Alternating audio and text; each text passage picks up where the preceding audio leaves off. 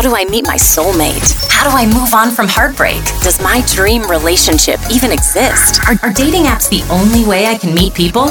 Are all relationships this hard? This is Between the Sheets with Dr. Love. Each week, your host dives into sex, love, dating, relationships, and everything in between. Welcome to Between the Sheets with Dr. Love.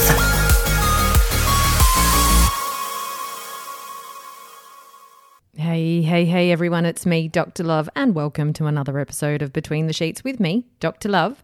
Today we're going to talk about overcoming relationship expectations. Everyone has different expectations, but when it comes to relationships in this day and age, we often assume people are on the same page as we are. We look through our own purple lenses and see the world as we see it.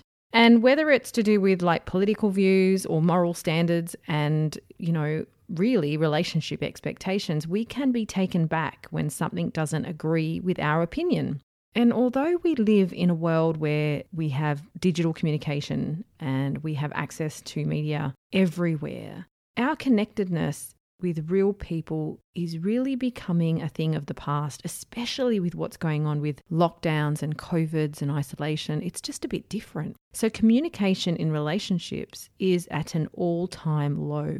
And we might be communicating on the phone or via a Zoom, but I also talk about communication as in body language, feel, touch, communicating physically. And they're really important when you're in a relationship. So what happens in relationships is that our standards are built from a variety of factors. And some of them are relationship experiences that we've had. Some are from our parents and the relationship that they had. And the way our relationships are portrayed in the media, TV, films, we compare. We think that sets a baseline sometimes. So we create these images in our hearts and our heads of what relationships should be like. And when our real life relationship doesn't turn out the way that it should, it hits us with this real wave of disappointment and sometimes even resentment, angry that it didn't turn out that way. Our expectations when it does come to relationships can really differ and differ widely from each other. It's really important to have similar expectations when it comes to your partner. So being on the same page is vital to having a successful, healthy relationship. So then what happens when you and your partner have different views of relationships and expectations? Well, you and your partner probably experience relationships in different ways, and it's shaped the way you both view romance and love and connection. So I thought I'll come up with a few ways to work through these different expectations so that you can actually be on the same wavelength as each other. We have enough stress at the moment. We don't need the stress of how do I stay on the same page as my partner, let alone the rest of the world. So the first thing is review your current relationship expectation. So if you've got one expectation in your mind and your partner has one in his mind and you're just expecting him to read your mind, you're going to be quite disappointed that he's not reaching the mark. Okay, it can be hard to take a step back and question why you have these certain expectations in your relationship. But this step is crucial for self-awareness and development. You really need to look at your expectations from your partner's point of view. Are you demanding too much from them? And would you want to be in a position where you can meet those expectations if your partner put them on you? I want you to sort of reverse the expectation around and perspective. So really take the time to reflect on these expectations and probably jot them down on a journal or a list and write down what are the expectations you actually want to keep. What are the realistic ones? And we do that in all of our goal setting. Is it realistic? And which ones, when you look at them, could you abandon? Could you just leave and say, that's unfair or that's really unrealistic? So I'm not saying that you lower your standards. You're really just acknowledging them and you're simply cutting down the list a little so that it's achievable for both of you. Because if you are setting up your partner to fail, you also fail because you're in this relationship too. So let's set each other up for success. If your list has been superficial and the expectations are like he must make a certain amount of money per year, or he must always take me on a holiday 3 or 4 times a year, you probably can get rid of those type of expectations because unfortunately, the way the world is at the moment, they're unrealistic. We don't know who is keeping their job and who isn't. We don't know if the borders are going to open or not. So although they're nice to have things, and they may have been on your list before, and they may not have been so unrealistic, right now they are.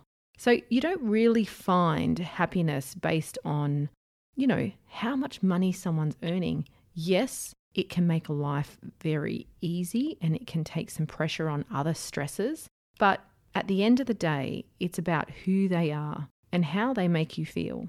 So keep the essentials on your list of expectations, like sharing the workload, keeping the spark alive, having mutual respect, listening to each other, respecting each other enough to just allow the other person to talk, acknowledging your partner's feelings, being present in the relationship. Just keep it short and simple. Just make a list that's not going to be extensive and something you'll be able to work on every day. Along the way, it's not going to be anything more than you should be doing. But you also need to be able to have this conversation with your partner. You need to be able to tell him or her what it is that you're expecting from the relationship. Please, I ask you, don't assume that your partner can read your mind, because you'll make an ass of yourself. That's not the case at all. Some people have these expectations and they don't ever talk about them, and then that's setting your partner up for failure.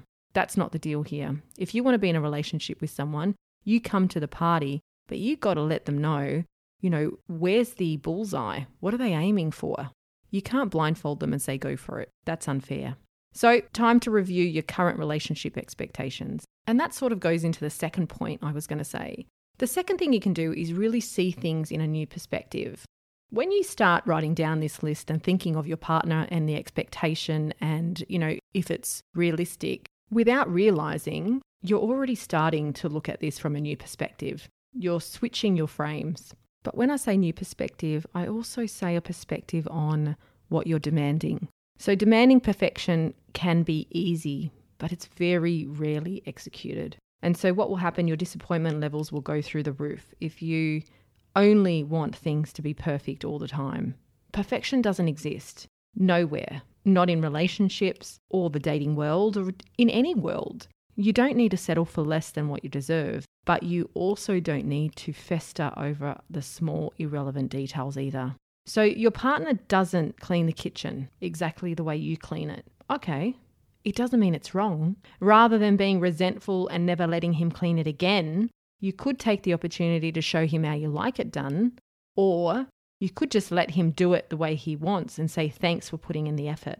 And this is how we start to teach our partners to stop putting effort in, because every time they do, we actually are at them for not being perfect or not doing it the way that we do it. What matters more than perfection is effort, and effort always trumps perfection. You don't want your partner to feel like they're letting you down all the time, even when they're trying their best, because what happens, they start to feel deflated. And you really get this notion of, sometimes resentment and sometimes a helplessness, or, they just switch off or disengage from the relationship because they're like, what's the point? I'm trying my best, but I'm always letting her down. There's nothing I can do that's good enough. So what I'm saying here is talk about how you can both help each other. This is an us conversation, not a me or an I. This is how we can do this relationship together better. And if we meet the expectations of each other in the relationship, then it's going to be a great relationship, right? Because you're open, you're talking about it, you're compromising, you're doing all those things that are great in a relationship. It's good communication at the end of the day. So learning to appreciate the effort and the gestures rather than only seeing how they didn't meet your high standards is really going to create this healthy, happy, and harmonious relationship. That's what you want. You don't want to be bickering and fighting over things that don't matter, because it doesn't matter that the drawer was packed differently, because at the end of the day, you're going to open the drawer and they're all going to be clean. You're going to put them away regardless. So don't forget, say thank you, show your appreciation, and acknowledge the effort over perfection. It will go a very long way in your relationship. Talking about communication, the third one is, talk isn't cheap. And I always say that having these open lines of communication in a relationship is the key to success, because it's true. It's the best way you get you and your partner on the same page. It's the only way to know, where the target is, what it is you want. You need to be getting it out and discussing why you have these expectations and how they can be fulfilled. Sometimes saying things out loud as well can also bring on this realization that oh my God, this is a ridiculous expectation. And it gives you an opportunity to apologize because you're not stuck in your head.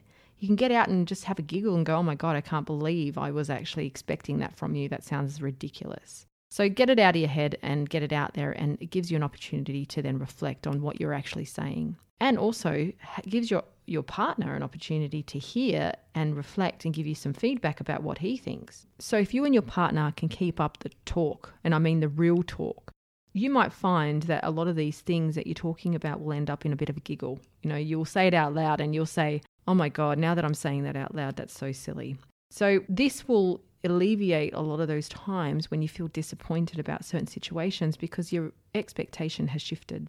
Don't keep them in the dark. Let them know what's really bothering you and encourage them to speak up when something's bothering them.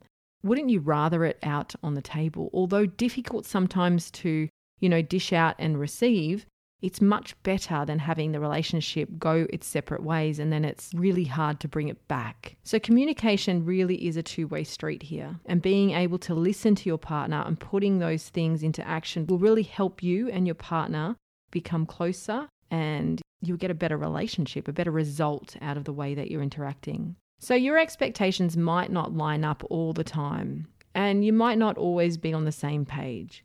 But as long as you're reading the same book, you will experience less disappointment and more happy times. So let's do that.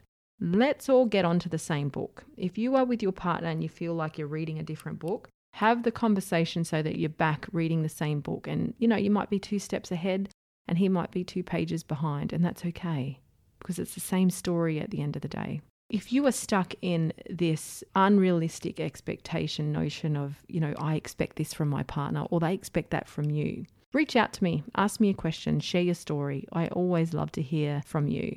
My listeners are very important, and your feedback obviously influences the way I do my podcast and the content that I deliver. So a DM would be fine. Don't forget to share my podcast, tell your friends all about it, like it, follow it, all of that stuff. And I look forward to talking to you on the next episode. See ya.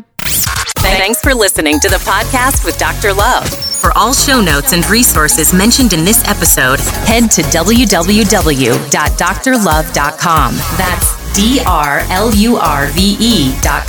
Got a question for Dr. Love? Email her at ask@dr.love.com. Love the show? Remember to subscribe on your favorite podcast app. Leave us a review or share it with your friends. Thanks for listening, lovers. We'll see you on the next episode. This is Between the Sheets with Dr. Love.